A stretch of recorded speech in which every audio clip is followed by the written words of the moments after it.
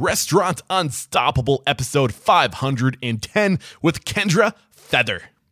I really try to say yes to every time someone asks to pick my brain, even though sometimes I really don't have the time because I didn't have that person when I started, and I see how people feel when they don't have that person. It's really important to have like a support network, and you can't make it happen. You have to go find it. Are you ready for it factors, success stories, failures, and bombs of restaurant industry knowledge? Then, join Eric Cacciatore and today's incredible guest as they share what it takes to become unstoppable. Introducing Ethics Suite, the first and only misconduct, theft, and fraud reporting platform exclusively for the restaurant industry. Check out restaurantethics.com to see how restaurant employees can report any concerns anonymously, easily, and securely from any device with internet connection. However, if you're an owner or manager, you should check out ethicssuite.com/restaurantunstoppable for more information on how you can monitor and respond to these reports and stay informed about issues that could affect your business and your reputation. One more time, that's ethicssuite.com/restaurantunstoppable. And with excitement, allow me to introduce to you today's guest, Kendra Feather. Kendra, are you feeling unstoppable today? Yes. Yes, that is what we like to hear. So Kendra Feather got her start in the restaurant industry as a server to supplement her income while running an underground art gallery. Today, she owns 5 restaurants in Richmond, Virginia: Ipanema Cafe in 1998, Garnett's Cafe in 2009, the Roosevelt in 2011, and was a founding partner at the WPA Bakery in November of 2012, Garnett's at the Valentine Open in 2017, as well as Laura Lee's. Wow.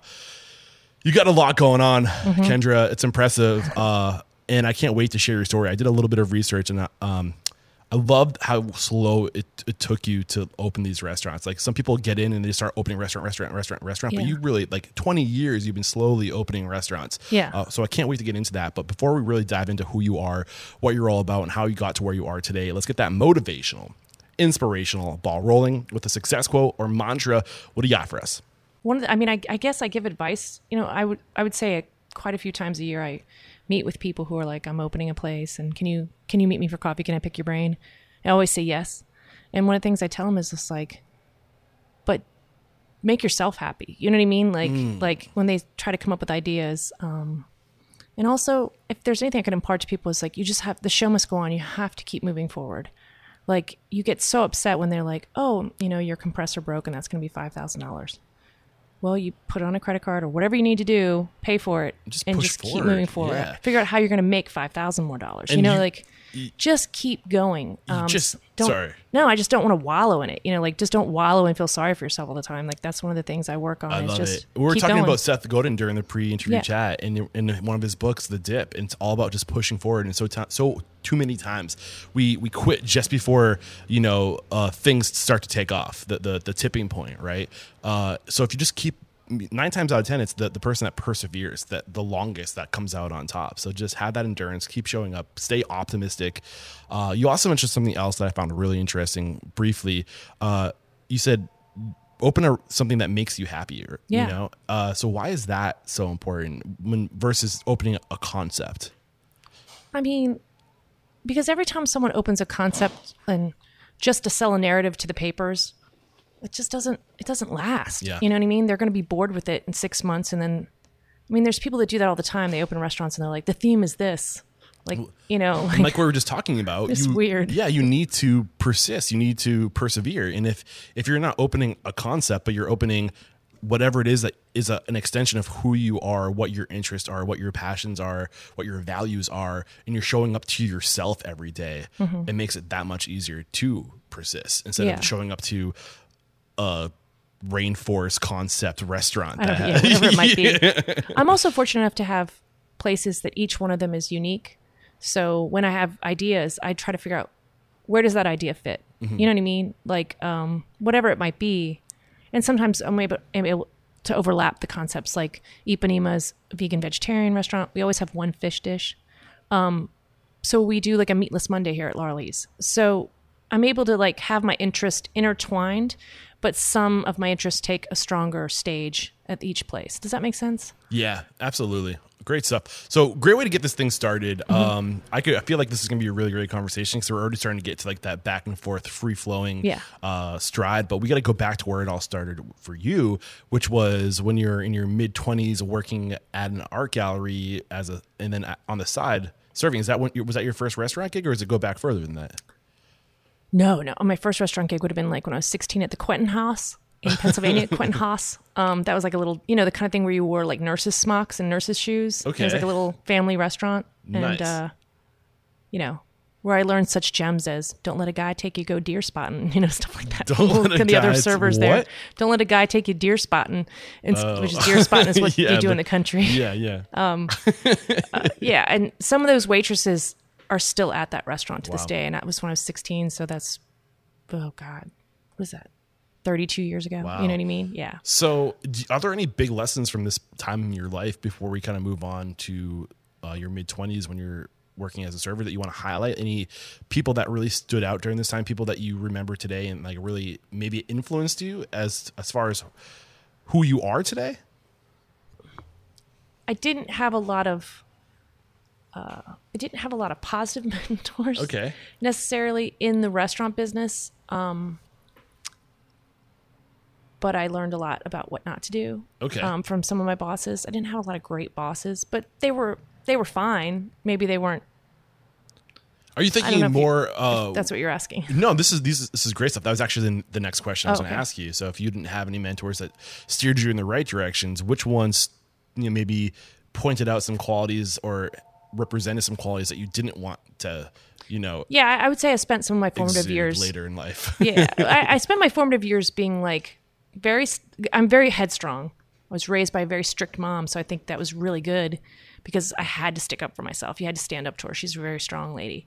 And so coming into the world, like having different bosses or whatever, I wasn't easily swayed by someone else's behavior. Does that make sense? Yeah, absolutely. So when you're talking about somebody else's behavior, are you talking about your boss's behavior? Yeah, or like just a boss being crappy or making bad business decisions and telling me this is how you run a business. And I would be like, it's not because someone owns a business that I would take their advice. Yeah. I might be like, that doesn't really sound like a good idea to me, So I think over the years, I spent a lot of time kind of not really understanding how I fit in. The situation, and you don't necessarily... because I didn't have that place. Yeah. And I think social media really changes that in this current environment. It makes everything so much more vibrant. You can kind of find your people a little better. Exactly. But... and that's a huge point that we can go into real quick. The fact that it's no longer who has the most money who delivers the message. It's whoever has the best message that gets the attention. Mm-hmm. So there's a real hopeful time right now where I think a lot of good is happening because people are choosing what they allow influence them. So it's hopeful. I think for a lot of we went in the wrong direction with like big corporations for the longest time and like what it does to communities and livelihood of small business owners. And now people are realizing, hey, I want to go eat someplace because there's a story behind this person and they are a person and this is their livelihood. And I'd rather spend 20% more to like make sure that I'm keeping my money locally and like all this stuff.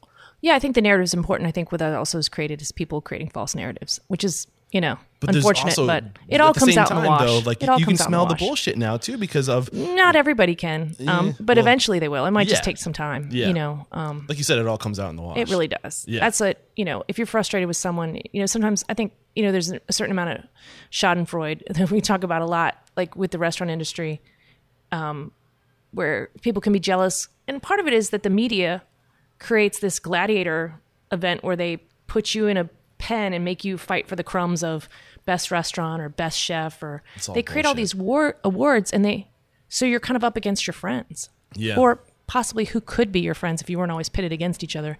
And I think it takes a certain amount of self-examination to get past that. I think it's very easy to fall victim to it. So I would say the schadenfreude, there's a little bit of like, you hear something bad about another restaurant owner and you're just like, I bet they're a jerk, or whatever, or they didn't deserve that, or why didn't I get that? Like there's all this stuff that gets fed in. And to be clear, in the 90s when I played music in college, the band people were the same way. It's so similar. What do you mean by that, the same way? What is that way? Really spell it out. So there was a whole bunch of bands that were all friends. You play shows together, like a little community, just like the dining community. And an indie label would come to town and sign one of the bands, or a well-known band would come to town and you would get the opening slot. That was a big deal. And people would be bitter about why did that guy get the opening slot for such and such a band? Why did we not get it? Or why did they get signed to a label? Why not us? And it takes friendships and Jealousy it splinters them. is a Well, I think very it's just like toxic emotion. Yeah. And I see it in the restaurant business, and I I'm happy you're pointing this out. Yeah. And we like this happens sometimes. I try to stay chronological, but we go down into this rabbit hole, which is it's great because it's I good. talk at right angles. I'm I can sorry. bring it back. I can go back. I'm good at like zooming back up to 30,000 feet again. Yeah. But real quick, and I won't mention names, but I've experienced it here in Richmond. Yeah. Asking around, talking to different restaurant owners, and who should I talk to, and who's this, and who's that, and they're the group that you are a part of, that you mingle with, has been identified as like the cliquey Richmond restaurant people. And I instantly was like, I won't say who said it, but what I've noticed talking to you guys, I've had a lot of you on the show now. You guys are very collaborative. You're very open with sharing knowledge and working together, and you're the complete opposite of that. Like, you're willing to, and it's because you're the complete opposite, and you're willing to collaborate with a chef from this restaurant, or a mixer, or a mixologist from this restaurant, or somebody who's really good with business savviness like you. You guys, you know who to lean on for strengths and weaknesses. You know who's good at what, and you collaborate, and you bring out the best in each other. And because you're open and willing to work together, that's why you are where you are. You are at this quote unquote clique from the outside looking in, but really it's more than that. It's partnership, it's collaboration, it's sharing knowledge, it's working together. It is, but and for some people it's actually genuine friendship. Like they might hang out and have cookouts together, but for a lot of people it's just professional relationships. And I think I'll say this: I owned the vegan vegetarian restaurant for 11 years before I opened another restaurant. If I can explain to you how nobody gave a shit, I mean, that's, kind of like, oh, you own a restaurant, what's it called? Ipanema, never heard of it. It's a vegetarian restaurant. Oh, I'm not vegetarian. And you're like, okay, that's fine. It's not for you. I wasn't really known by my other counterparts or my peers. And I used to think that I ate at the lunch table alone. Imagine that. And I used to think that they were all friends, they all partied together. And that's what it seemed from the outside to me. Fast forward years later, I'm part of a group of people that owns a restaurant, that's getting all the awards. 20 years later, by the way. Yeah. So this doesn't happen overnight. No, you gotta pay your but dues. I've been able to watch. I think it makes me a little bit grounded because it was 11 years later I opened my second restaurant. Then maybe people were like, you own 2 restaurants? Who are you again? Just to be clear, I had to have 4 businesses before I got even a portion of the recognition that a guy would own for owning 1 restaurant. Okay. You know what I mean? Yeah. So, and I'm not saying that bitter. I'm just saying facts. Side note, when you really got that recognition, you partnered with a man. Yes. yes. And he's super talented. Yeah. So, I mean, he's all on my well hit deserved. list, by the way. He's opening a restaurant right now. Not with you, just to go on to this point with somebody else. You guys are still partners at the Roosevelt. Mm-hmm. But he's opening a restaurant right now, so he wasn't able to make time, which I totally understand. But Lee Gregory, look out, man. I'm coming after you in 6 months. You'd really like him. He's really fun to talk to. He's funny. So that being said, I still encounter people now that are just that have that idea that there's this clique. And I think that they think if I pull back the curtain, I'm going to find you guys all sitting around, huddled around a table, excluding me. And the truth is, it's not like that. And I know that now. I know exactly what it feels like to be them and to feel excluded or feel set adrift. Because when you're new to anything, you don't know anyone, whether it's your first day of school, when you're a kindergartner or whatever, whatever that feeling is, you imagine everyone knows each other better than they do. And a lot of these restaurant people collaborate, but they don't see each other because you know what? Everyone's working. Yeah. So we did a period of time, we did something called a shindig. I don't know if you saw anything about that, but it was we did a Sunday night once every couple months. We'd have everyone we could think to invite and tell them to invite people, and we'd all sit around a long table at the Roosevelt with a potluck. And I mean, it was amazing food. And then we'd just all throw money in a hat, and then we'd donate that money to a cause. And some representative from that cause would be there to talk about what they do. And then everyone would just hang out and talk, because you never get to do that in the restaurant business. And especially the chefs, a lot of them became very close. And I remember one year they all went to Charleston Food and Wine or something. and they roll deep. Like the Richmond chefs roll deep. There must have been like 8 of them, maybe a couple bartenders and chefs. It's definitely all guys. But they went and I think people were like, what's that?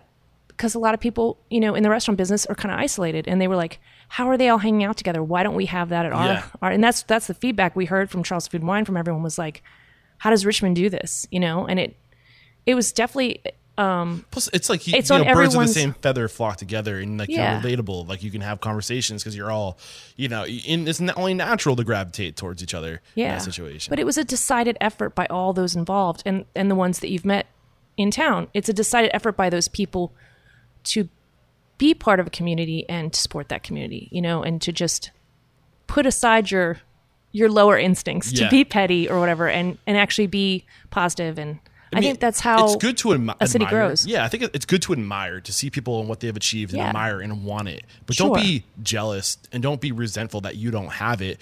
Look at what they did and learn from what they did. And Yeah. hey, guess what? Right now, you can go hustle in your business and become a person of value. Get good at something, realize what lane you belong in, and go find another business that somebody who owns their business who's good at something you're not good at, and then say, hey, let's work on this together. Mm-hmm. Like you can create your own clique. Nothing's stopping you from getting out there and collaborating with people and sharing knowledge and like take a lesson from this and go create your own little Yeah. network of professionals that you guys can lean on and collaborate with. Like what's stopping you? Yeah. You know? No, I agree. So, I mean, if there's anything to take from that, right, go out and do the same thing. And I think that's a really other cool thing that we can do too, like to network. Anybody right now can like go and do this thing where you invite people to like throw money in a hat and donate to a cause. And that's another way to find out who's good at what, you know, like there's ways you can bring people together and collaborate. So, Yeah. all I right. think it's also important to, one of the things I'm working on personally is develop your own personal board of directors, I call it. And that's just assemble people in your life who can give you good advice. I think that if you kind of surround yourself by that kind of situation and you have people you can go to, like for me, it's one of my closest friends owns is a fitness studio owner. Yeah. But we can talk business. Yeah. This And, is business at the end of the You day. know, and another friend of mine's a really successful restaurateur and really smart business guy, like probably one of the smartest business guys I've met.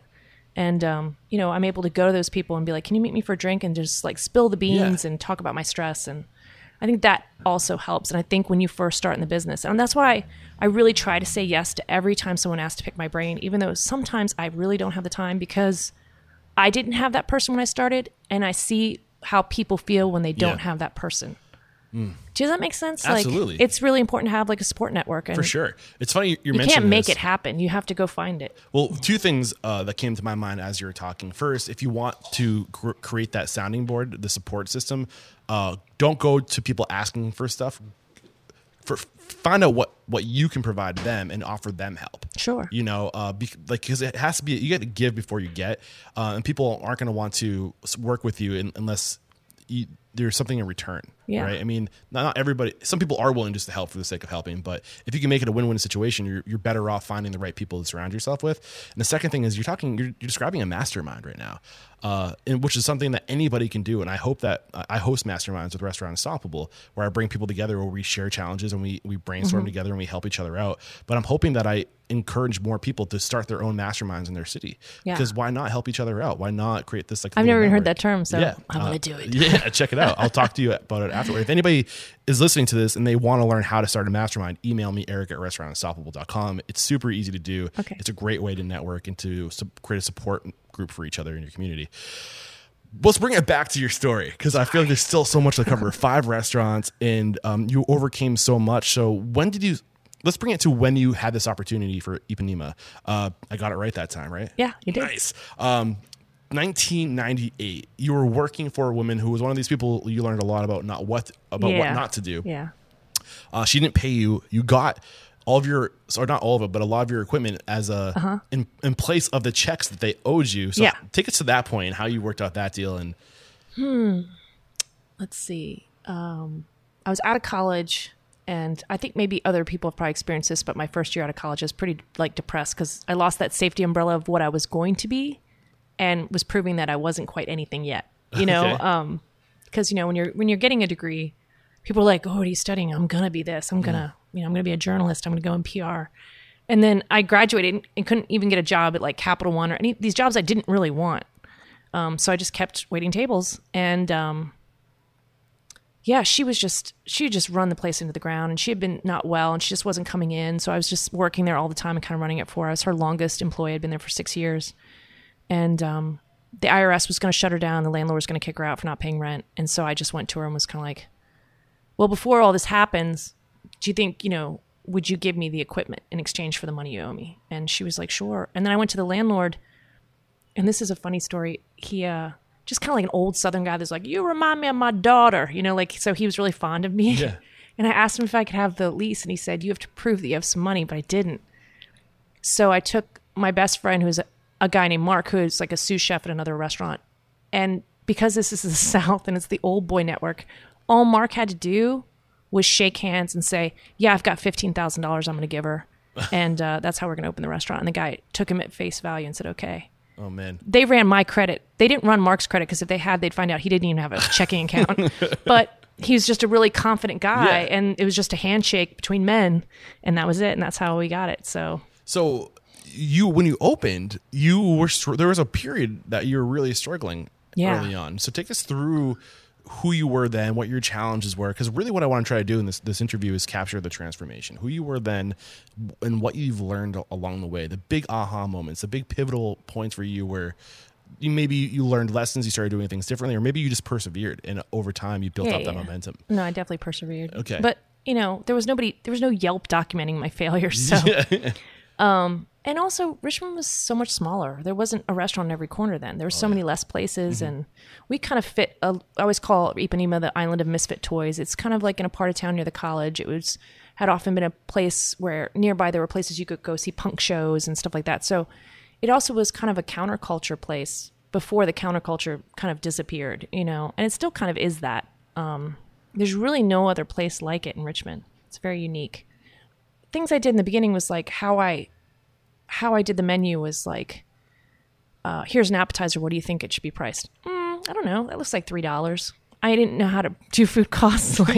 We sold crab cake. We always had one fish entree on the menu, and we sold like crab cakes for dinner. I think they were like $10, but it was $10 just for the crab. Do you know what I mean? Like, yeah. And of course it sold like hotcakes because it was like the best Great deal in deal. town. Yeah. So, stuff like that. I don't know. I did not do that. I do stuff like go to the store, like go to Costco or wherever, and get like one container of half and half, and like one container of heavy cream, and like one block of cheese or whatever we needed. And I'd bring it to work. And then the next day they'd be like, you need to go to Costco again. And I'd be like, hey guys, you really need to get it together because I can't be driving to Costco every day. And they were like, why don't you try buying more than one fucking thing at a time? And there was one girl said, you're not shopping for your house. You're shopping for a restaurant. Like little things I had to learn because I'd only ever been in front of the house. Yeah. And within the first year, they would do stuff like the kitchen kind of ran rampant. They did stuff like pitch in money so they could have their own bottle of Jägermeister. And I was so young, I would just let them do whatever they wanted because I didn't know how to cook. Yeah. And so what could I do if they told me to F off and walk out? How was my restaurant going to run? And so about a year in, I basically had a friend come and give me cooking lessons. And I just started like working lunches and kind of work my way back up. Yeah. And I eventually could line cook there and could create menu items and stuff. And that way I created a situation where nobody could ever, I didn't have to put up their shit because I could do every job in the restaurant. So how did you get to the point? What were the things that you think you did in that time where you were really struggling to get by until you kind of created this like little, tiny thriving business that opened up other opportunities for you? Well, my brother moved here. My older brother moved to town, and he's got a really clever business mind. And I think he really kind of saw the potential to do more. And then I think I was also just antsy. Yeah. Maybe a little wanted to do something different. So where did you get Ipanema to the point where you felt like you could divert your attention? What things happened in that business where you didn't have to be there, where you could focus on building out another restaurant, Garnett? I mean, first of all, I've had some employees I keep employees for like 11 years, 15, 17. One guy, Greg, who actually manages and runs Ipanema, is possibly been there for 17 years. Neither of us is 100% sure what year he started. So 3 years into the business. Yeah. Wow. I mean, so I have like always had very long-term employees. A lot of people have worked for me. If they've not worked at one restaurant, they've worked at another. Even maybe they've gone somewhere else for a while and come back. That air feels really good. Sorry. Oh, does it? Okay. I just heard that. I didn't know what that sound was. It tapped on. So basically what you're saying is you developed your people. I mean, at first it was very much you bearing a grunt of it, taking a lot of the responsibility, the load on your shoulders. But over time, you molded these people, you built up these people so you could rely on these people that would free you up. So you now had the bandwidth for other projects. Yeah, I mean, I would. It probably wasn't that well planned. Okay. I mean, it's like sounds nice, but it's the organic thing, though. Like when people spend time with you, when there isn't turnover and they're growing naturally, they're going to be able to take on more responsibility. I definitely had pulled myself away from Ipanema. I was no longer line cooking. I didn't want to bartend anymore. I did that a little bit, but I was always a little testy with the drunk people. So, I mean, to the point where the employees would be like, you need to step out from behind the bar. When a 22-year-old little drunk girl starts cussing at me, I just don't have the patience for it, and that's kind of, it's a college part of town. So it's kind of the behavior you're going to get at the bar there sometimes. So, I'd kind of done everything. I don't know. And then I really spent some time trying to learn to be administrative, because that's the part I never focused on for years.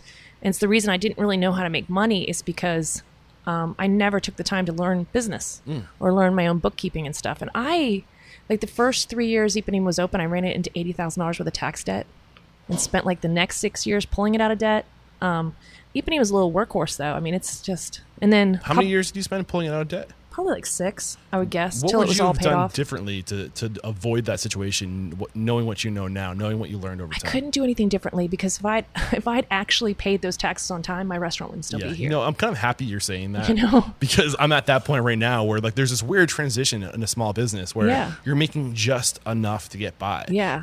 That's where I'm at with Restaurant Unstoppable. I'm making just enough to pay off my almost $1,000 a month school loans. And I think I owe $7,000 in taxes for 2000. I don't mind talking about this because they're real challenges. I'm aware of it. But I think the trick too is to also be aware of it and to not put it off. Because a lot of people, that's where they get into trouble, is they just keep on saying, well, I'll figure it out. We'll get better. We'll get better.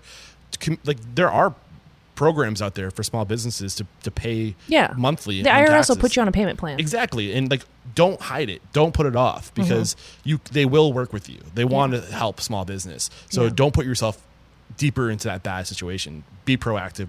They'll even make recommendations. SCORE might be able to come in and give you a hand, small businesses. So sorry. No, it's okay. It's true. My advice is pay the state, because they'll come and just take it right out of your checking account. The state is vicious. They will come immediately and wipe out your checking account. This has all happened to me. The city, and my apologies to Mayor LeVar Stoney, but the city won't figure it out for 5 years that you owe them money. And then the IRS will put you on a payment plan, whatever you can afford. So as long as you don't default on your payment plan. And that's how I got out of tax debt. I was able to get my way out. And then, I think I just, my interest had changed over years. Whatever combination of things was, when Garnet's opportunity came up, it was very sudden, and it's a friend of mine, Manny Mendez, who owns several restaurants in town, was kind of like, here's the keys. Do you want it or not? And so why did he give you this opportunity? What was it about you that you think he saw that made him know you could handle it? Was there a relationship there, or was it just your reputation at Ipanema? It might have been just path of least resistance, but I'd met with him a year before, when the tenant of that property that he owns had put their restaurant up for sale, and I went and looked at it, and then I asked him to meet me, and so he opened his first restaurant, Cuba Cuba, 6 months before I opened Ipanema. So we're kind of neighbors in that way. In fact, I think in the early days, we used to send each other joking, threatening notes, and then challenged each other to a laser tag between our two staffs. We used to do really funny stuff, and so always a camaraderie between the two staffs. Yeah, just have fun too. It was a little side lesson. Yeah, one time, I think they sent us a duck breast nailed to a board with a knife and sriracha all over it, so it looked like blood, and it was just the message said, "You're going down at laser tag tonight," or something. Just funny. I think we sent them a box of rotting fish heads or something. We just in the mail, and then we got in trouble with the post office. So we just this ongoing thing. So we've been friends forever, and he's definitely the guy I could go to and say, what do I do about this?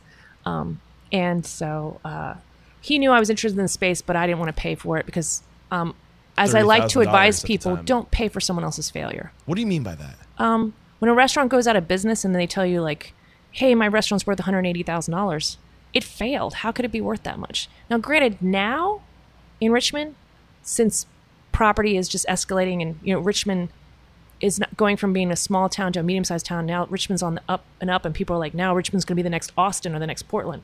Who knows if it will be, but the competitiveness makes things a little bit more valuable, especially if it's like a good location. Yeah, because there's that potential for properties just, what's the word, appreciation. Yeah. Like crazy. Like, I mean, it's a huge asset. Yeah. It's a great investment.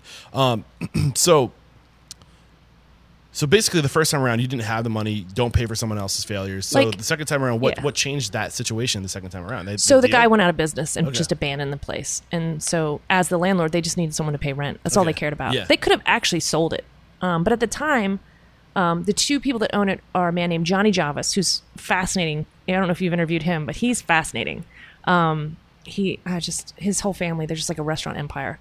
And he and Manny own this building together. So I think Johnny was in the middle of opening, like, say, his 10th restaurant, and Manny was having a baby. Okay. So, like, their lives were just too They're just- busy. yeah, they they might didn't have have the opened bandwidth. something there themselves, but I think they're just like... Because you had this reputation, this relationship with him. That's another freaking, like, you Yeah. mentioned it earlier, like, just having fun, collaborating. Like, this is a guy that opened 6 months difference from you. Yeah. You could have seen him as a competitor, but instead you had fun with this other business. Mm-hmm. You created a relationship, and look at what that relationship brought you 10 years later. Yeah, we're still friends. Exactly. But like when you work and you collaborate and you don't go at each other's throats, but you go, to like help each other out and to lean on each other, like it comes back around, and you never know when, never know how, but in some form it will. Yeah. I think... Well, hold on one second. Water break. The realization that someone else's success or failure doesn't affect you. I was so competitive when I first opened Ipanema. I was so threatened by everybody because I was so scared and I didn't understand. And now you understand, like, okay, so Manny, his most recent project with Johnny is they opened a restaurant right down the street called Little Nickel, Okay. right? So on this stretch of road, they're like the next restaurant down. So I could be like, Little Nickel, what are they going to do to us? But it really is something that I learned with age, is that we got busier because of Little Nickel. Why? How? Because there was more reasons for people to drive to this part of town. They're busy. And I want to try out the Little Nickel. Oh, wait, it's an hour wait for dinner. Let's just go down to Laura Lee's. You know what I mean? Like, all ships rise with the tide. yes, exactly. Yeah. Exactly. So that's those things you learn over time, but it's so emotional when you're starting out and you're so raw and you're so scared and you risked everything and it's your name on the line. And so I'm 100% sympathetic to how people feel when they get in the business. If they don't grow up at some point, I lose my sympathy for them. If they don't evolve or Give me some specific examples of how you grow up. What do you mean by if they don't grow up? learn to wish each other well. I mean, I think that's part of being a grown up, you Yeah. know, I mean, act more mature than my 4-year-old does. You know what I mean? like so Emotional intelligence. yeah. Really is what it comes down I think to. that you really, and I think you do that by reading books or reading articles or striving to figure out. I always call it my listening to podcasts. yeah. I do listen to a lot of podcasts. I like calling it finding my due north or my North Star. Like, even if I don't know these people, I'm always looking for people in the press that I'm like, that person really seems like the restaurant owner I want to be. Do you know what I'm saying? Yeah. Or whether they've written a book or however you find exposure to them, decide who, like my husband and I talk a lot about like, who are we and what's important to us? And like, let's stick to the points at hand, like don't The get core carried away. values. That's why it's so important to Yeah. like write these things down in a business too. I don't know Yeah. if you guys have your core values that you write down, but you need to come back to this stuff because you will drift over time. You Yeah. have to recenter and ask, who am I? What really matters? And if you can document these things, you can like set that center line. Like, this is it. And like you can get back there so much easier. Well, you see restaurants that you can't jump on every trend that comes down the pike. Like, I'm not going to turn Ipanema into a tiki bar because Yeah. everyone's turning everything into a tiki Yeah. bar right now because that's not our strength. Yeah. That is not what our strength is. You got to play to your strengths. Yeah. And so I see restaurants do this. And another thing they do is they often are like, Tuesdays are slow, so I'm going to start a Tuesday promotion. Say it's like a Tuesday date night or half off bottles of wine. And they run it for 3 weeks. Yeah. And then they go, nobody came in, so I'm canceling it. Just like when you first open your restaurant. You Like, just it can't takes do time that. to like You got to spread do the it for word. like 6 months to a year, Exactly. Yeah. And then you got to, because by the time it gets to people and they actually remember, oh, it's Tuesday, we should go do that thing. it takes a while to become part of people's routine. And then once it's their routine, they're going to invite friends, and then Yeah. their friends You invite have to friends. build something. Exactly. Awesome stuff. So the second opening with Garnett, were there any lessons that you learned in the first restaurant that you applied to the second restaurant, things you did differently in the second opening because of your experience? I think it was a little bit more, I was just starting to understand to be savvy about press. Okay. That was something I didn't even comprehend in the beginning. Okay. So talk to me about what we can do to be proactive with the press to garner that press. Just, I guess, becoming aware. So there was like a very brief period of time where food bloggers were kind of running things around Richmond. Okay. And it just kind of spun out. But for different reasons. I think partially... Oversaturation with food bloggers? Yelp. Well, partially because I don't know if they wanted to take the heat when they said something negative. There's a little backlash to that sometimes. And also... Good. It takes a lot of consistency. Like what Good. you're doing. Consistency. Yeah. You got to get up every day and keep doing it to say that you're doing this. Yeah. So when people say they're a food blogger and they do it for attention or they think that they're going to get discounts at a restaurant, but then they only post after 3 months, they just stop posting, Yeah. you know. So what were you doing with those? Were you reaching out to those food bloggers, or were you reaching out to magazines and saying, hey, like, this is what we're doing? Were you drawing Just a them little in? bit. Like Yeah. I was just dipping my toe in the water. I was also just becoming interesting enough to get press. Does that make sense? Like I Yeah. wasn't really of interest to anybody at that point. But like I said, owning 2 restaurants made me more interesting. Yeah. Like kind of like, what's your deal? You have 2 places? Who are Yeah. you again? And also the timing. I mean, in a lot of ways, a lot of my success is about the timing involved with when I got involved in the food industry and how the greater national food industry has grown, but also how Richmond has grown. I just was poised at the perfect time to ride the wave. Dude, it reminds me You know? so much of Malcolm Gladwell's. I just read The Tipping Point, or is Oh, it? yeah. No, it's well, not The Tipping Point. Outliers, Mm-hmm. where we look at these people that and we're like, oh, like, how are they so successful? How they way over here when we're over here? And a lot of the time, it's just timing. It's like it's catching that wave just right. Where Mm-hmm. like for you, it was the economy. Like there wasn't a lot of competition. Property was literally being handed to you because like Yeah. people couldn't go in, so you had all these opportunities. What were some of the other variables that added to this wave that you rode? I mean, oh gosh, probably so many things. I mean, you know, I never spent more than $40,000 opening a restaurant for the Jesus. first 3 restaurants. That's And to be outrageous. clear, the one I spent $40,000 on, I only spent half of it because I had a Okay. partner. So And that was at the Roosevelt. yeah, I only spent 20. He spent 20. So we should probably move. Like, I feel like to that. you know what I part. mean? Like, I mean, like my fortunes I have been very fortunate. I have Yeah. not. People are spending $600,000 plus on opening restaurants now. That's that crazy. Just completely melts my brain Oh my gosh. to So kind of take on that kind of debt. yeah, let's move to that point because I feel like it was at the Roosevelt was really kind of what launched you guys and got major press, right? That was like For both of us, for yeah. both of you. Yeah. So take us through this opportunity. Who were you actually at this point with after opening Garnett? Because you opened Garnett in 2009. The Roosevelt wasn't until 3 years later or 2 years later, 2011. So what happened in this time for you to go from 2 restaurants to, like, how were you running 2 restaurants and still had bandwidth to open a 3rd restaurant? Like, well, Well, let's see. I was running 2 restaurants. I had help from a family member doing the accounting and paperwork.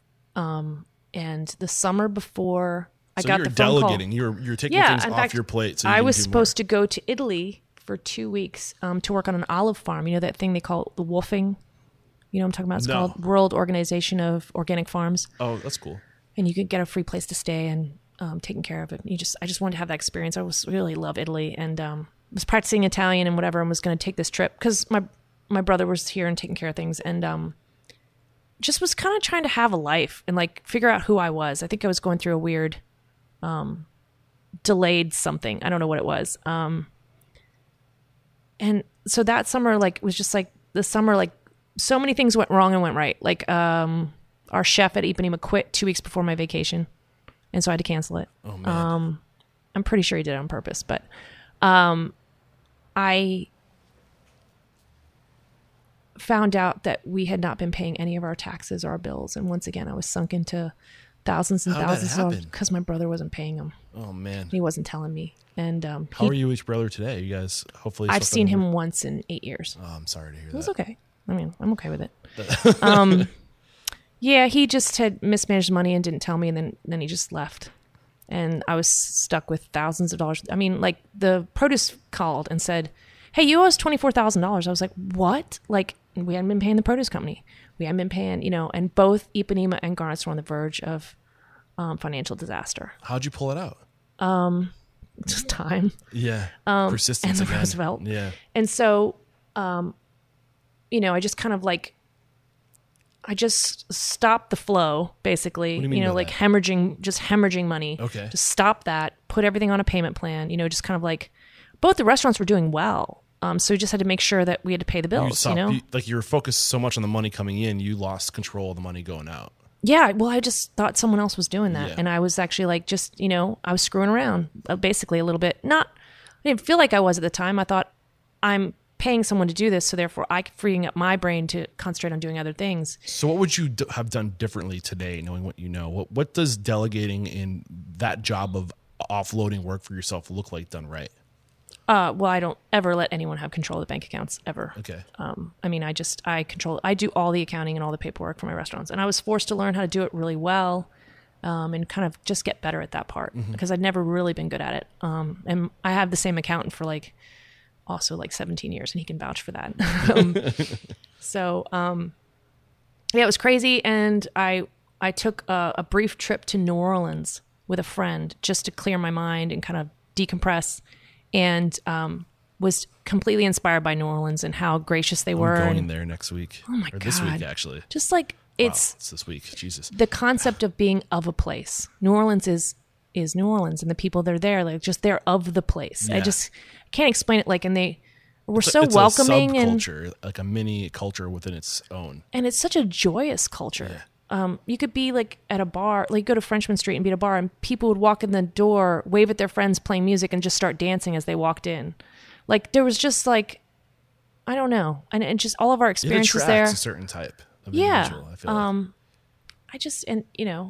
I just really loved it, and I felt really inspired. And I thought, when I come back to Richmond, I hope I can participate in being more positive, because I think at the time, I felt like sometimes people could be, I like to say, exasperated. There's definitely a period of time, especially in the 90s, and I can remember this because I had opened a restaurant, and my friends would be like, "Ugh, I'm so sick of Richmond. Richmond's so this or so that," in a very negative way. I'm moving to Atlanta. And I'd be like, I find that a little offensive, because I just opened a restaurant here and obviously making my livelihood here. Yeah. So it's kind of rude the way you're dissing this town. And I always saw people I'm going to go to Chicago, or I'm going to go. And I stayed through all that period of time. Now, Richmond's in a boom now, but I was here during that period of time where every town seemed cooler than Richmond, and I kind of liked the way New Orleans loved themselves. And I was like, oh, I want to participate in that when I get back. I want to keep that in mind. And then You wanted to transform this community. A sense of pride. I think I want to find other people and jump on their bandwagon more than be responsible for the transformation. But I came back, and my long-term landlords had said, hey, we're going to buy this building in Churchill. It's got a restaurant on the first floor. Do you want it? And I go, okay. And I didn't have any money. And so we went and looked at it, and they got it for a steal because it was in foreclosure. And so it was already set up to be a restaurant. There was some equipment there. And that's when I contacted Lee, who had always been my favorite chef. And whenever I did go out to dinner, I would often go to his restaurant. And he had two guys that worked for him named Mark and Scott Lewis, who also would be fun people for you to meet. The Lewis brothers are amazing. I'm coming back to Richmond. I have to. There's you were mentioning all these names just through this interview. I'm adding them to my hit list as you're going. Yeah, the Lewis brothers are amazing, and they're really funny. And they were two brothers that were from Danville, Virginia. And for some reason, Danville's this crazy place where everyone you ever meet from Danville, Virginia is just genuinely a really nice person. And they worked for Lee, starting off as dishwashers and worked their way up. So they were trained by Lee for I don't know. I think they worked under him close to 15 years. Okay. And so, they had hung out at Ipanema. That was their bar. And so I met them, they're like, come by the restaurant we work at. And that's how I met Lee. Okay. And I'm 100% sure that his initial impression of me was who's this drunk lady that keeps coming in the kitchen to talk to us? So that's how I met him. And then he would ask me questions about owning restaurants and how do you get into it. He wanted to do his own restaurant forever, and he just couldn't find the place or get the money or whatever. So I called him and was like, do you want to do this? You know, and that like changed both of our lives. That changed the course of our lives. Just that one phone call from these people saying, do you want this place? And then us both agreeing to do it. How did it change your life? Take us to how that one restaurant changed your life. What was it about this restaurant that was so unique that it just had such an impact on both of your lives? It was so financially successful, you know, and the critical acclaim, huge too. But like for me, I think that might have been a little bit more for him because he's a chef and he got James Beard nominations and stuff like that. So he really kind of carries the weight of that fame for both of us. Mine was more like financial stability, you know, which I desperately wanted at the time. And also validation that maybe I was good at this. So 3 restaurants in, I'm like, maybe I can do this. What did you do differently with the Roosevelt? What were the key elements that Roosevelt possessed that you think made it launch in the way that it did? I've got some ideas, but I want to hear from you. Well, influenced by New Orleans, I wanted to be of a place. And so of Churchill, of Virginia, of Richmond, you know, we did a lot of research on historical stuff. I was reading that book by Mark Kurlansky called Food of a Younger Land. Okay. And it's the history of America Eats program. It's a WPA program. And it's the idea of what America ate like before there was national highway systems and fast food. So it would have been basically the last time people ate locally. Yeah.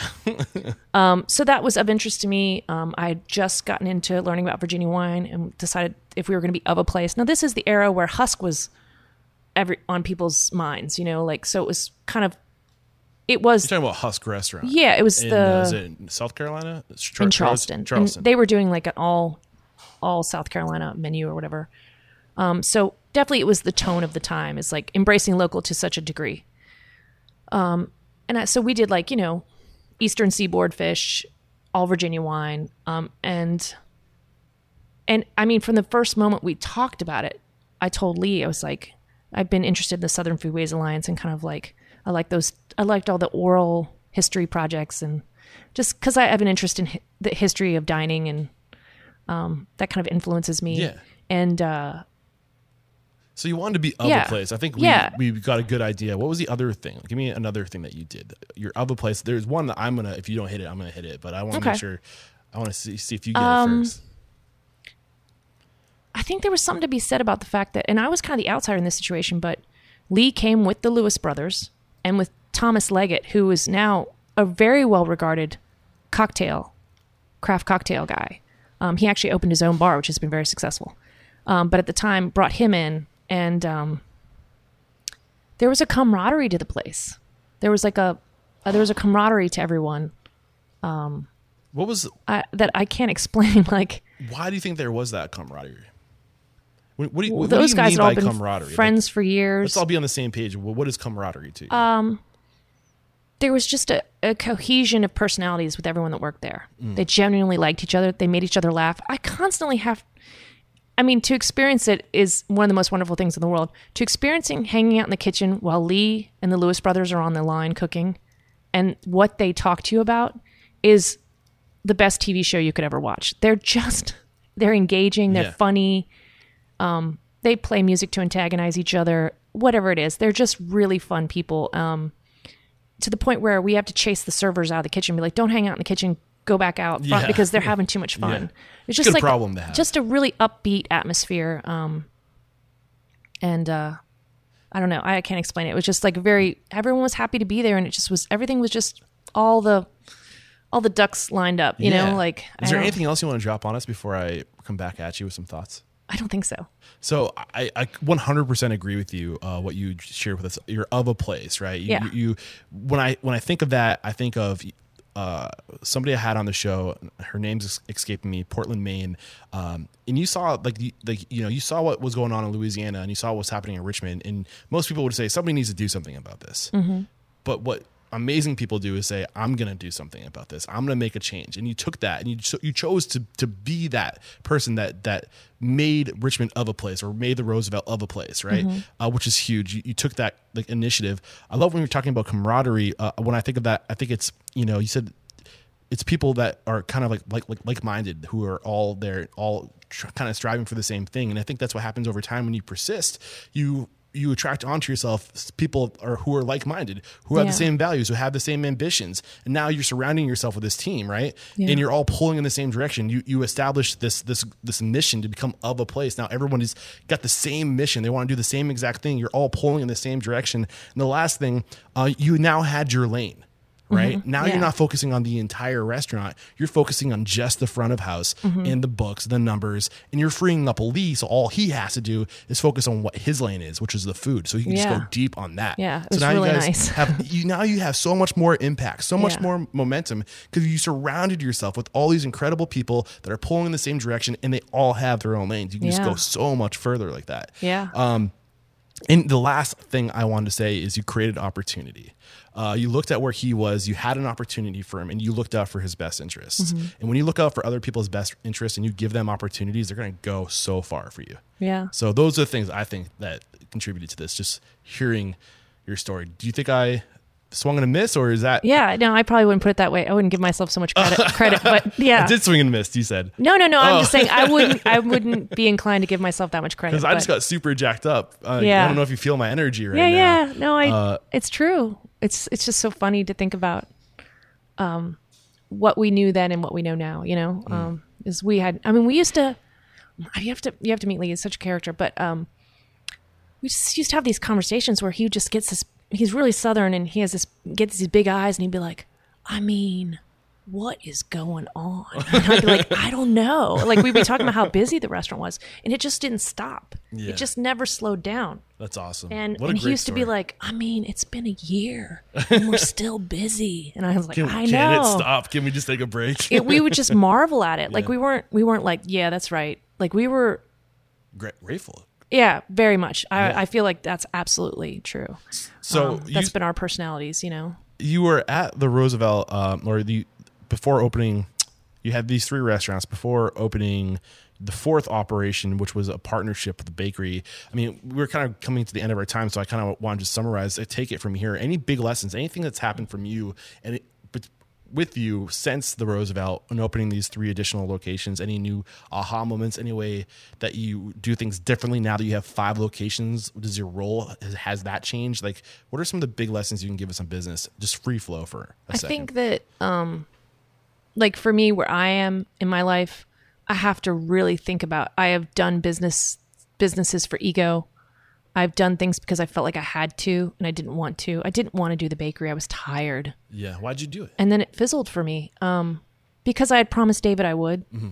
And he was really anxious to do his own thing. And I was just exhausted. I'd just gotten off a plane from getting married and had just finished renovating Ipanema for the first time in, I don't know, it was like maybe 14 years or something. We just done a huge bar renovation. Yeah. And that was coming right off the tail end of the first year of the Roosevelt, which was busy nonstop. And I was tired. And I think that somewhere deep inside I resented it, but I did it. But I think that's probably why we're still not business partners now, and I don't think there's no love lost in the sense like, there's no antagonization between us. Yeah. I still go into WPA all the time. I'm part of their best customer, but I think it was the realization, like I didn't want to, I was tired. I didn't want to do it. I didn't want to have so many places. That being said, then I did Laura Lee's, and then I did, but So what was different about Laura Lee's that made you want to do this versus why you didn't necessarily want to do WPA? It was WPA? Yeah. Right? Okay. Well, Laura Lee's was, I don't want to get too far into it, but definitely, I jokingly call it my feminist manifesto. Like, okay. I think there's a lot of things that have happened over the years being a female. And I think that maybe I was just inspired with the spirit of just wanting to do someplace that was more feminine. Is that kind of the backbone of Laura Lee's? Is it mostly women that work here, or all women that work here, or? No, not necessarily. We started off with a female bar manager, and we based it loosely on the Fern Bar era, which historically, if you read about it, like no one's loving a Fern Bar. Not like they love Prohibition era bars or tiki bars. Nobody's loving a Fern Bar. And it's not really the point. Fern bars were really neighborhood places. And in the truest sense of that we are very much a neighborhood place here. Yeah. We have tons of regulars, and that's the person I am. I'm much more a blue collar aesthetic than I've never been a fine dining person, and so I don't have any background like that. I definitely want to see that person that comes in every Tuesday, Thursday, and Sunday. I don't want to own that place that people only come out on birthdays and anniversaries and Fridays and Saturdays. Do you know what I mean? Like, Yeah. So Laura Lee's has been wonderful, and I think it was just a matter of like, I can't explain it. It's just like the intent. Intention is, okay, there you go. Intention is very important. Okay. And I think that,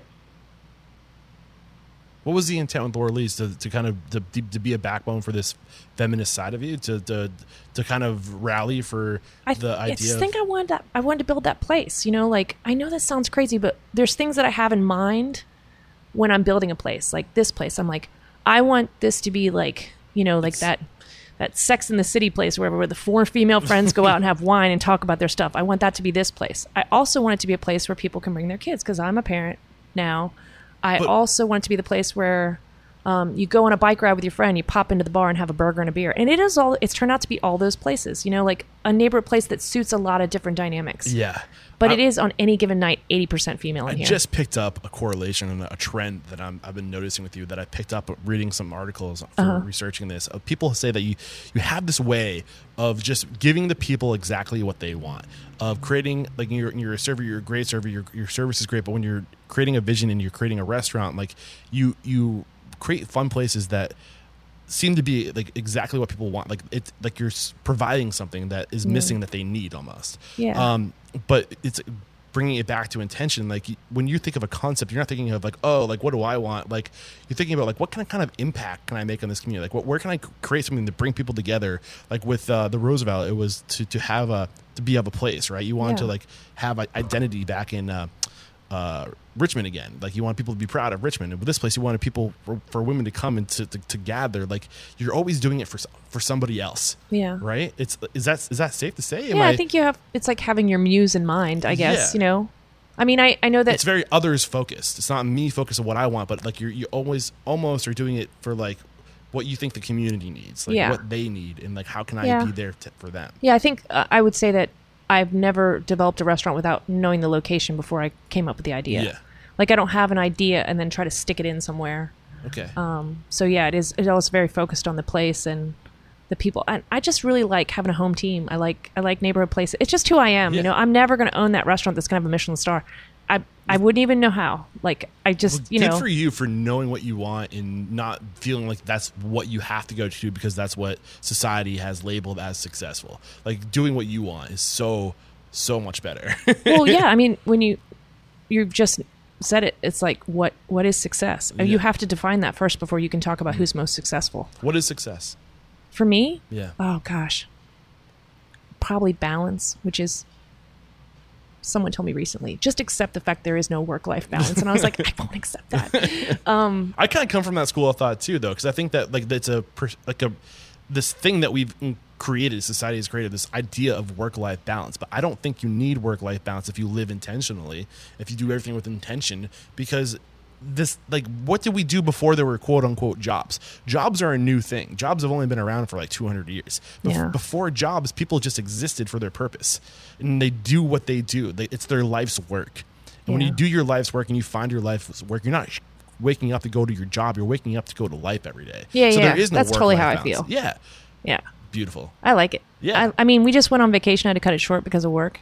But people were like, I'm so sorry. And I was like, I mean, my life's pretty good. So I'm not going back to some punishing I'm place. living out of my car right now. But I've never been happier because I get to wake up every day and I have something to do. I still think that's amazing. Something to do. Gosh. And I love it. But like it's just like I wake up every day and I'm like, I'm living my purpose. Yeah. You know? And like whatever, when you find that lane, when you find that, you can endure anything. You can persist because it's what you were meant to do. Yeah. I love it. What do you do if you have a bad day? How do you pull yourself out of it? Just, oh man, I think it's just optimism. Like you when you have a purpose, you can remove yourself from the here and now and kind of like get outside of yourself and like look to where you're going and why you're doing it. And like that gets you right back on track. Like it's all mental. What's the word? It's just all, I guess, what's the word? I'm I'm at a loss of words right now. You flipped this on me. How dare you? No, it's all right. Mindset. That's the word I was looking for. Yeah. Awesome. Anything else you want to add before we go to the speed round? Because I'm loving this conversation. Oh, thanks. No, I can't think of anything. Okay. I'm sure I'll think of something like tomorrow. Right. I'm like, I should have said this. Well, hey, you can always call. I'll hit the record I'll call button, it in. Right. All right. We're going to take a quick break to thank our sponsors. We'll be right back. All right, I have a question for you. How can an anonymous employee reporting program be a profit center for your restaurant? Well, for starters, fraud alone represents a staggering loss to the restaurant industry, with an estimated $40 billion in losses in the U.S. in 2017 alone. And this does not include the losses and costs associated with the more than 540,000 calls made to the U.S. EEOC in 2017, resulting in millions of dollars in penalties and legal costs for restaurant owners and investigators related to claims of harassment and discrimination. So do I have your attention? Good, because there's more. Employee tip-offs about misconduct continue to be the most common method for detection and prevention, but employees are often deterred from reporting their concerns directly to supervisors because they're afraid that there's going to be retaliation or they might lose their job or something, and I get it. But with Ethics Suite's anonymous and web-based restaurantethics.com, you can provide a safe, secure, simple, and anonymous communication channel between you and your employees to help protect your hard-earned reputation and assets. Go to ethicssuites.com/restaurants unstoppable and you will get 3 additional months. So for the cost of 12 months, you'll get 15 months, or head over to the show notes and find the banner and you can use the link there. We're back, and the first question I have for you is, what is your it factor? A habit, a trait, a characteristic you believe most contributes to your success? Tenacity. Tenacity. I dig it. What is your biggest weakness? Oh, pity party. Pity party. I get in a little pity party sometimes.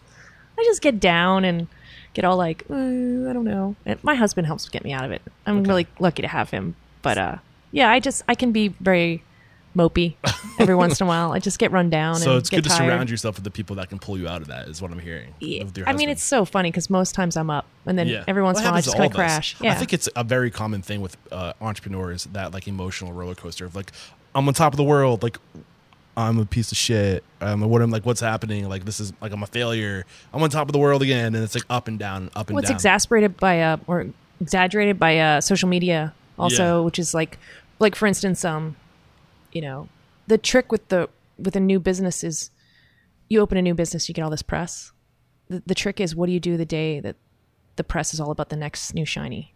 Yeah. What do you do when they stop talking about you? Because you're like, wait a second, what? You get used to it. The attention. It's the same with social media. You get like all these little hearts or whatever on Instagram or something, or these likes. And then what happens that day you post something and nobody likes it? How does that affect your self-worth? Like, I mean, when you get, the way that people get drawn into stuff, I think you actually have to actively, like, I'll just take myself off social media for a month or something. You just have to, it's not about that. At the end of the day, those are things that will influence your business and how well it does, the chatter online, but that can't be the driving force. There's just no room or time for that kind of vanity, honestly. Good stuff. What's one question you ask or thing you look for when you're building your team? A question you ask, a quality you look for during like the interview process? Yeah. I didn't always do this, and I do now. If they shit talk their former job, I'm not going to get my job. I love it. Why? Because I don't know. It's a bit of negativity. I don't know. Like, and I'm not always the world's best grown up. Like, sometimes I can bitch a little, but there's people that work for me that never say a foul word about anyone. And I'm so impressed by them. They're so professional. If people have that kind of energy, like if they're not willing to talk bad about anyone in that situation, when you give them an open door to do it, then they're not going to do it in your business, and they're not going to, it's a great quality to look for. Because one of the most exhausting things as a boss is coming to the monthly managers meetings and having them complain so much about somebody else, and so I really try to like cultivate people that don't do a lot of that. I love it. Good stuff. What is your biggest challenge today? Actually today? Yeah. Well, like currently, what's your current challenge? My current challenge today is that I'm going to go cook in a kitchen that I own for the first time in 13 years. That's my challenge today. How are you dealing with it? I'm nervous. I'm nervous that I'm going to just, I don't know. I wear reading glasses now because I'm 48. So I was like figuring out how I'm going to put my glasses on to read the tickets on the line and then So pop them back on my head and get them out of the way and not get grease all over them. I'm convinced there's something in the water here in Richmond because I've spoken to a bunch of restaurateurs. I can't remember. I've complimented at least 3 or 4 people now on how good they look for 40 or 48 or whatever. Like, you guys you hold up well in Richmond, because I would never guess that you were 48 years old. I would have. Me neither. Like, there's at least 10 years that the water takes off in this town. I thought that Jay. It's because we don't see the sun. Is that what it is? We sleep all day. The vampires. Great. What was it? Jay Bear. I thought he was like 30, my age. He's 40. Oh, for real? Yeah. Oh, I didn't know that. Right? Yeah, I would have guessed too. Jesus. I thought he was like this young, like, wow, he started opening restaurants when he was 24. And you know what I mean? That's what I thought. Yeah. People just age well. He has no gray hairs in his beard at all. And I'm 32 and I'm starting to get grays in my beard. It's so frustrating. Anyway, share one code of conduct or behavior you teach your team. Be nice. That's really the most important thing. If they can't be nice, I love it. We can't teach them anything. What is one uncommon standard of service you teach your staff? So this is something that's common within your 4 walls of the 5 restaurants you own, but not common within the industry. Oh, I don't know. That's hard because it's common for you. So you like. I don't know that this isn't. I mean, one of the things I cultivate servers that are seen and not heard. So I always, because I was a server, I teach them the water trick, which is just go to the table and fill the water. Don't ask them don't interrupt their conversation. Ask them if everything's okay. Be present. Be at the table. You don't have to interrupt them every single time. And anticipate needs. Don't wait for them to ask for it. Like, go fill the water, bring it in, do it before they ask. And like, oh man. Not everyone likes that style of service though. Some people bring their own situation. At the same time, you got to match them where they're at. If they want to start talking to you, if they're very chatty, then that's what you match them right there. But I think I'm really a fan of, like, be available, but don't be. It's not your stage. So I interviewed somebody, Michael Bichetta, yesterday. Okay. And he gave a really cool tip on how to approach a table without interjecting. But if you want to like check on them, just walk by and say the waters are already full. You just put your hand in the table, and it's like a social like thing that you don't even know what's happening. Oh, right. Okay. But like if they're talking, but you don't want to be like, nah, I need to like be here now because I'm busy and like I might not be able to come back. Just put your hand on the table. And it's a very subtle way. They'll stop and just be like, you guys, we're good here, and then like you just keep on going. Maybe you don't like that. I have to think about that. Okay. I could see me taking that as a very alpha male move if I was the customer. Depending on how it's presented. Yeah. Depending if it's like a lean in, like a strong arm lean in, like. Yeah, but you've been there before where you're like they're talking and you don't want to interrupt. Yeah. But if you're just like gently just touch the table. Yeah. It's very subtle. It's polite. Yeah. And like they'll stop and be like, "Are you ready for your check?" Or like whatever. Yeah. Like I don't know. You have to see it. I have to see it. Okay. I have to see the body language involved. Share one book that will make us a better person or restaurant operator. And we were already talking about books during the yeah. Well, I've been perusing Tim Ferriss's Tribe of Mentors. And I gotta check that out. See, people compare me to people like Tim Ferriss, like, oh, you should write a book on doing this. I'm like, Tim Ferriss has a team of people. Yeah. All right. He's been doing this for a long time. Yeah.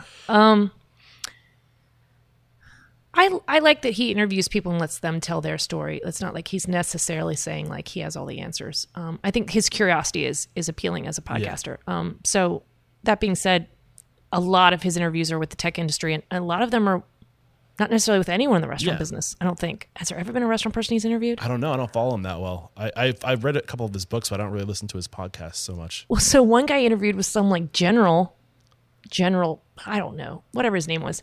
And he was like, make your bed every morning. Oh, I think I heard that speech. Because that way you've already accomplished one thing. Yeah. And honestly, I make my bed now. And I'm 48, so I never used to make my bed. And I was like, oh, I like that. It really does feel good. Yeah, like it's like it really is like I've already accomplished one thing. Let's keep going. I love it. That's beautiful. Share an online resource or tool. I think we already just shared one with Tim Ferriss. You love Tim Ferriss's podcast. Yeah. I like our local Reddit, r/RVA. I don't participate. I'm just a stalker. I like to read the local Reddit, and I like to read what they say about restaurants. Yeah. Because there's a different. I see it as like this is what this is what the proletariat says about restaurants. This isn't what the reviewers say or what the weird Yelpers, because that's only a certain breed of people do that. It's what regular every people say to their friends about where they should go and why. And one of the things they did was, what do you think is the best restaurant in Richmond? They took a poll, and it was Joe's Inn, which is this restaurant that's been here for 80 years. It's like a family style restaurant with like big plates of spaghetti and stuff. And it's awesome. And they have this Greek salad that's like, you're like, where do you get this dressing? And honestly, everything could be from Cisco for all I know. I don't care. You know what I mean? It's just been there. It's all dark wood. It's like just been in the heart of the fan forever. And there's something really lovely about it. And I was like, you know what? They're not wrong. Yeah. They're like, who do we think the best restaurant is? They think it's Joe's Inn. Yeah. And I was like, sweet. How are they not right?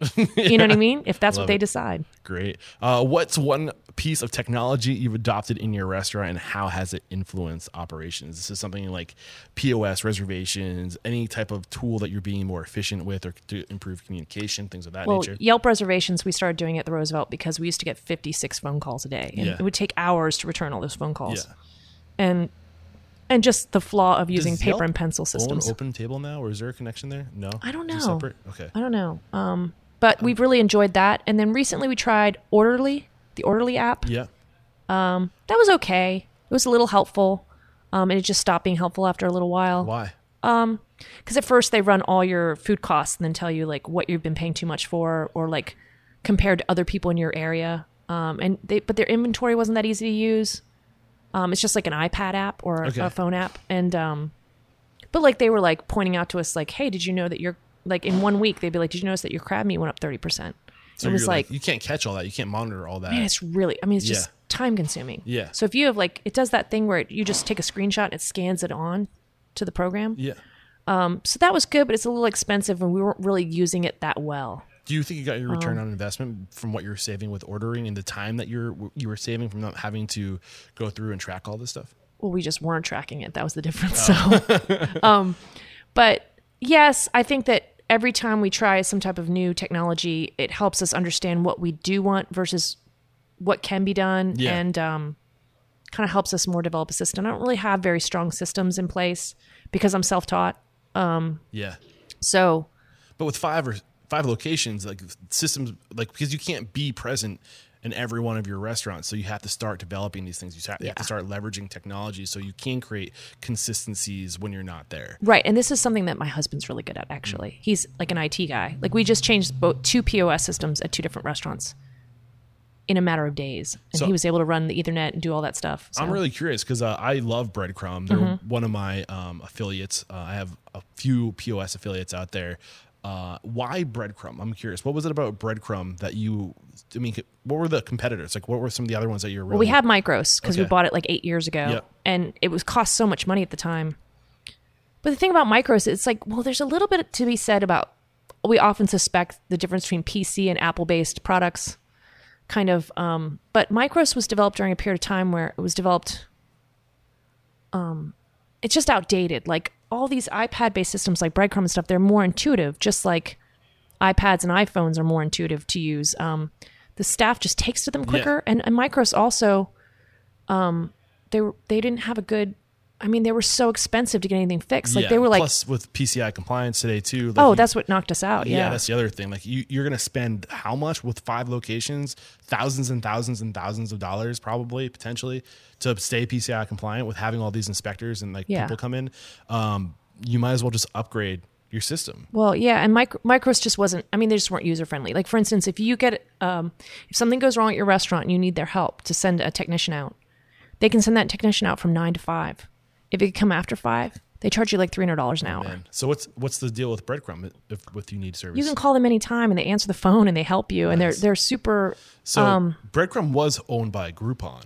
Okay, Groupon kind of struggled, and they gave up that appendage of the Breadcrumb POS, but they were absorbed by Upserve, which is a data mining software, which is, in my opinion, the leading data mining software in the industry, and their customer service is incredible. Upserve, so they took over the customer service aspect for Breadcrumb, where there's been kind of bad reports of Breadcrumb because of the customer service, but they are no longer with Groupon. So I don't think many people know that. Yeah. So we've been using it since we opened WPA. Okay. We used probably like the first tier, like beta product or whatever that Breadcrumb put out. It was very primitive. This is 2012. Yeah. So, but anyway, so they've been great, and Upserve is like amazing. You can log on; they'll tell you who your top 100 customers are, or like who, like menu items, like what's the most popular menu item. Server performance, which is huge. Oh, just everything. It's kind of crazy. Like how What's the we don't best even feature? use all the information. What feature do you like the most that you found most helpful? I like the one about the menu items. Like these are the ones that create the most repeat customers. They kind of do this weird value system. Like this is the top seller, but not many people come back and eat it again. Or I can't even remember. It's like this quadrant that they create. They call it the magic quadrant or something like that. But that was kind of useful to see what was selling and what wasn't selling. Because one of the things like we've been working on is just like, I keep on getting so sidetracked, by the way. Yeah, I know, me you gotta too. get going, but I'm loving my I'm just working on healthier Yeah, options. yeah. And so one of the things that I've been able to see through Upserve is that actually those healthier items are actually selling. Okay, cool. Interesting. So Cool. All right. The last question. Mm-hmm. Are you ready for it? yes. If you got the news, you'd be leaving this world. All the memories of you, your work, and your restaurants would be lost with your departure, with the exception of 3 pieces of wisdom. 3 things you know to be true about just success and happiness in life that you could leave behind for your legacy. What would those 3 things be? It's a deep one. Yeah. If there's one question that people should read the interview flow before the interview to be prepared for, it's that one, because you got to put. Did some you thought send me a into it. list of questions? I may or not have. Oh, okay. Because Shit. I think I did might my have, because we homework. were texting. No, we were emailing. Yeah. I did send you the list. I'm sorry. It's all right. You're I missed busy. it. 5 restaurants. Yeah. One of the things I like to say, and this is to overcome self-doubt or self-criticism, is that he who is happiest wins. That being said, happiness is not always what you think it is. I think that there was anyway, I'm going to keep going off subject. Okay. There's a book that came out called The Pursuit of Happiness that was about the difference between happiness and pleasure, and really understanding that in your life and I finding love that all balance. these book recommendations, Yeah. especially because I'm traveling all over the place right now. I just have like Yeah. my car is just like a university of like great books. I love it. Okay, that was number 1. What's number 2? Oh, I thought that was 1 and 2. Oh, Okay. 1 and 2. So 1 is happy. He who is happy. He who is happiest wins. Like when you feel competitive, Okay. that That's helps what it was. cure your competitive spirit. And Which the is second one was that happiness is not always exactly what you think it is. okay. What's number 3? Cultivate a support network. Cultivate good friends. I love it. Great stuff. This has been an incredible conversation. I really enjoyed it. So we wrap up every conversation by calling somebody out. Who's one independent restaurant operator, somebody you admire, Kendra, and believe would make a great guest mentor on the show? I know a lot. My favorite is Mark Herndon. Mark Herndon. He's local though. Do you want people from another city? I'm headed towards Louisiana. You were there. Louisiana. Which place? Austin. You know Austin? I'm going to Austin. Seattle? Going to Seattle. I don't know anyone there. Oregon? I don't. Well, no, I do know a guy. Where is he? Is he in Portland? Oh, great guy. Chris Elford. He has a place called Anchor Bar.